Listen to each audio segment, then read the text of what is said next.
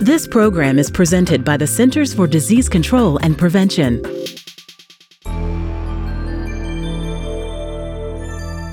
Today, I'm talking with Dr. Shelley Deeks, Chief of Communicable Diseases at Public Health Ontario, about a unique measles virus in Canada. Welcome, Dr. Deeks.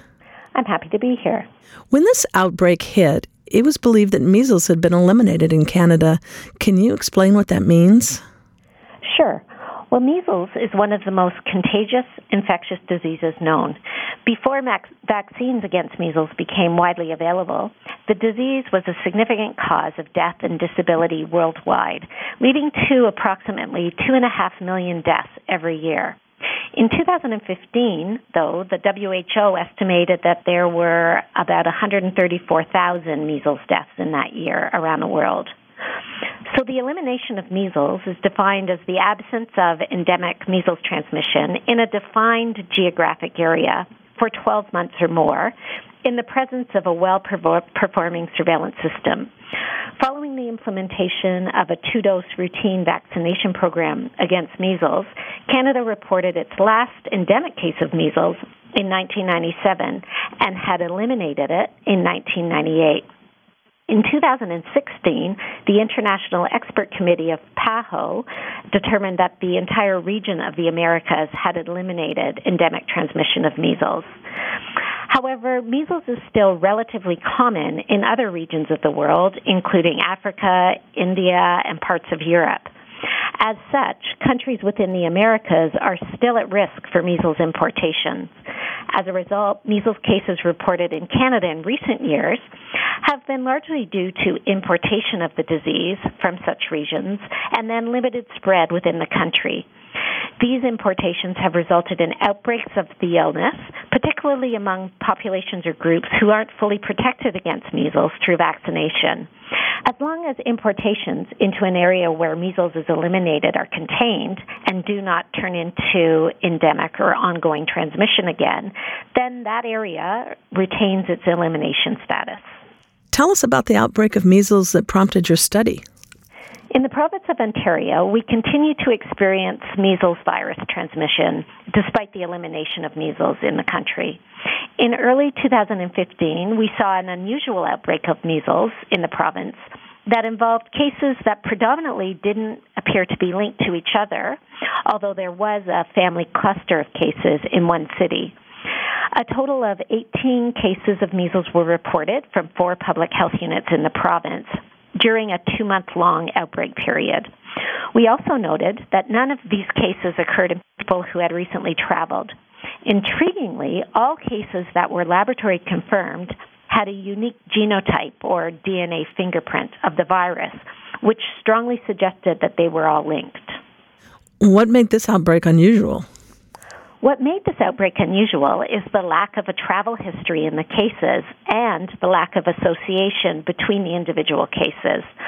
When cases of measles occur in Ontario, it's generally due to an imported travel case from a region of the world where measles is still endemic or circulating. A person who typically is not fully vaccinated against measles contracts the virus while traveling and brings it back into the country. With this outbreak, despite intensive investigation by the health units involved, no common exposure settings or linkages with other cases were noted among the individual cases, and yet the laboratory evidence strongly suggested that all cases formed the same chain of transmission, meaning that they were linked. Extended genotyping suggested that all were identical or very similar and had a previously unreported pattern. And do you know how this happened? We don't know for certain how this happened. This outbreak occurred in an area of the province where there is a large population and a high volume of international travelers. Measles can be spread easily to others through coughing and sneezing. It's very infectious. There may have been an exposure that involved a casual interaction with an unknown source case that was not noted by subsequent cases, but that was actually quite critical given the highly infectious nature of the measles virus.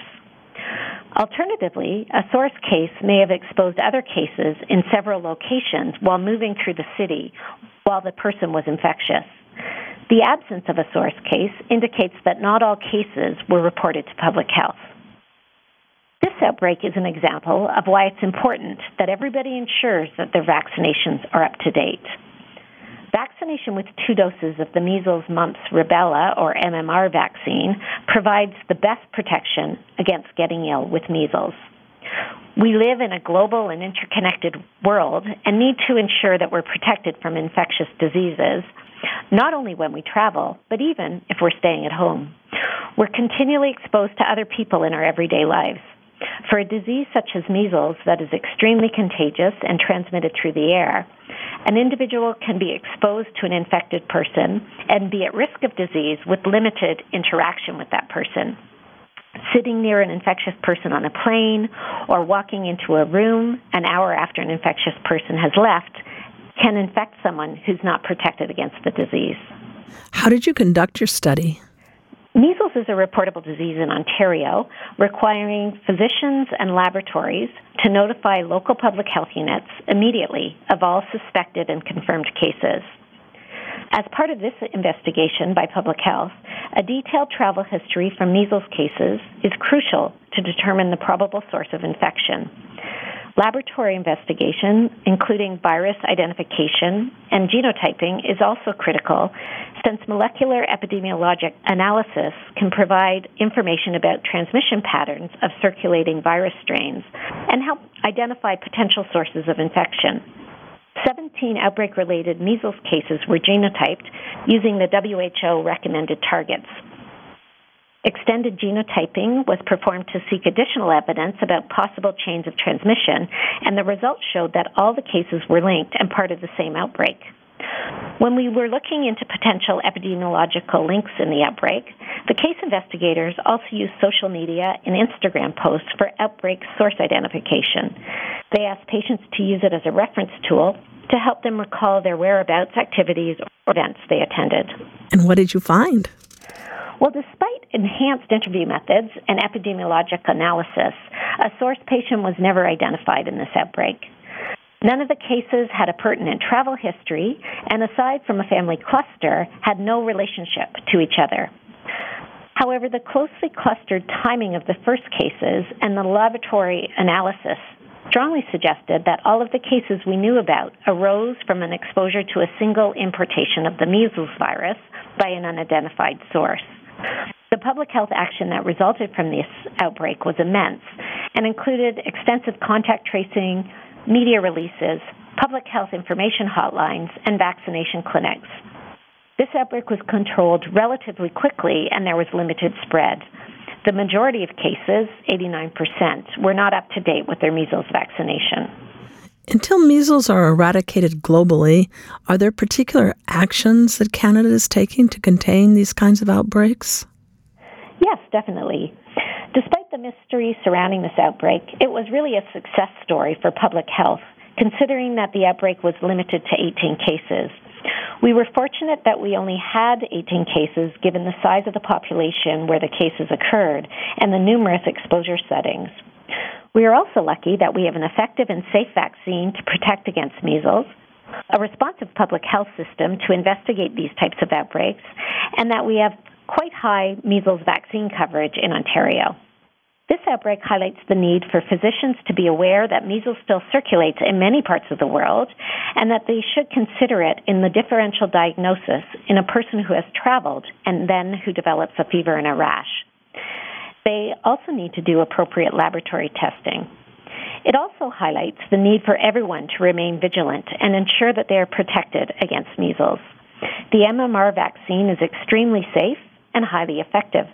In order to get this message across, there has been a lot of general communication aimed at the public to ensure that they are aware that the best way to protect themselves, their loved ones, and the community against diseases like measles is to ensure their vaccinations are up to date in general and especially before they travel. Finally, it's important to note that the genetic diversity of measles virus will likely decrease as progress is made towards elimination in other regions of the world. As a result, extended genotyping beyond the WHO standard targets, as was required in this particular outbreak, will probably be needed more often to define the molecular epidemiology of measles outbreaks. Dr. Deeks, would you tell us a little bit about your job and your interest in measles? Sure. I'm the Chief of Communicable Diseases, Emergency Preparedness and Response at Public Health Ontario, and an Associate Professor at the Dalla Lana School of Public Health at the University of Toronto. Our purpose at PHO is to protect and promote the health and safety of the people of Ontario. For me personally, my interest in measles and other vaccine-preventable disease was sparked over 20 years ago after witnessing the devastation of some of these diseases during the course of my work, especially during time spent in Asia and Africa. No matter how many times I'm involved in an outbreak investigation, each one is its own puzzle and brings its own challenges, which is always really interesting and rewarding. Thank you, Dr. Deeks. I've been talking with Dr. Shelley Deeks about her July 2017 article, Measles Outbreak with Unique Virus Genotyping, Ontario, Canada, 2015. Listeners can read the entire article online at cdc.gov/EID. I'm Sarah Gregory for Emerging Infectious Diseases. For the most accurate health information, visit cdc.gov or call 1-800-CDC-INFO.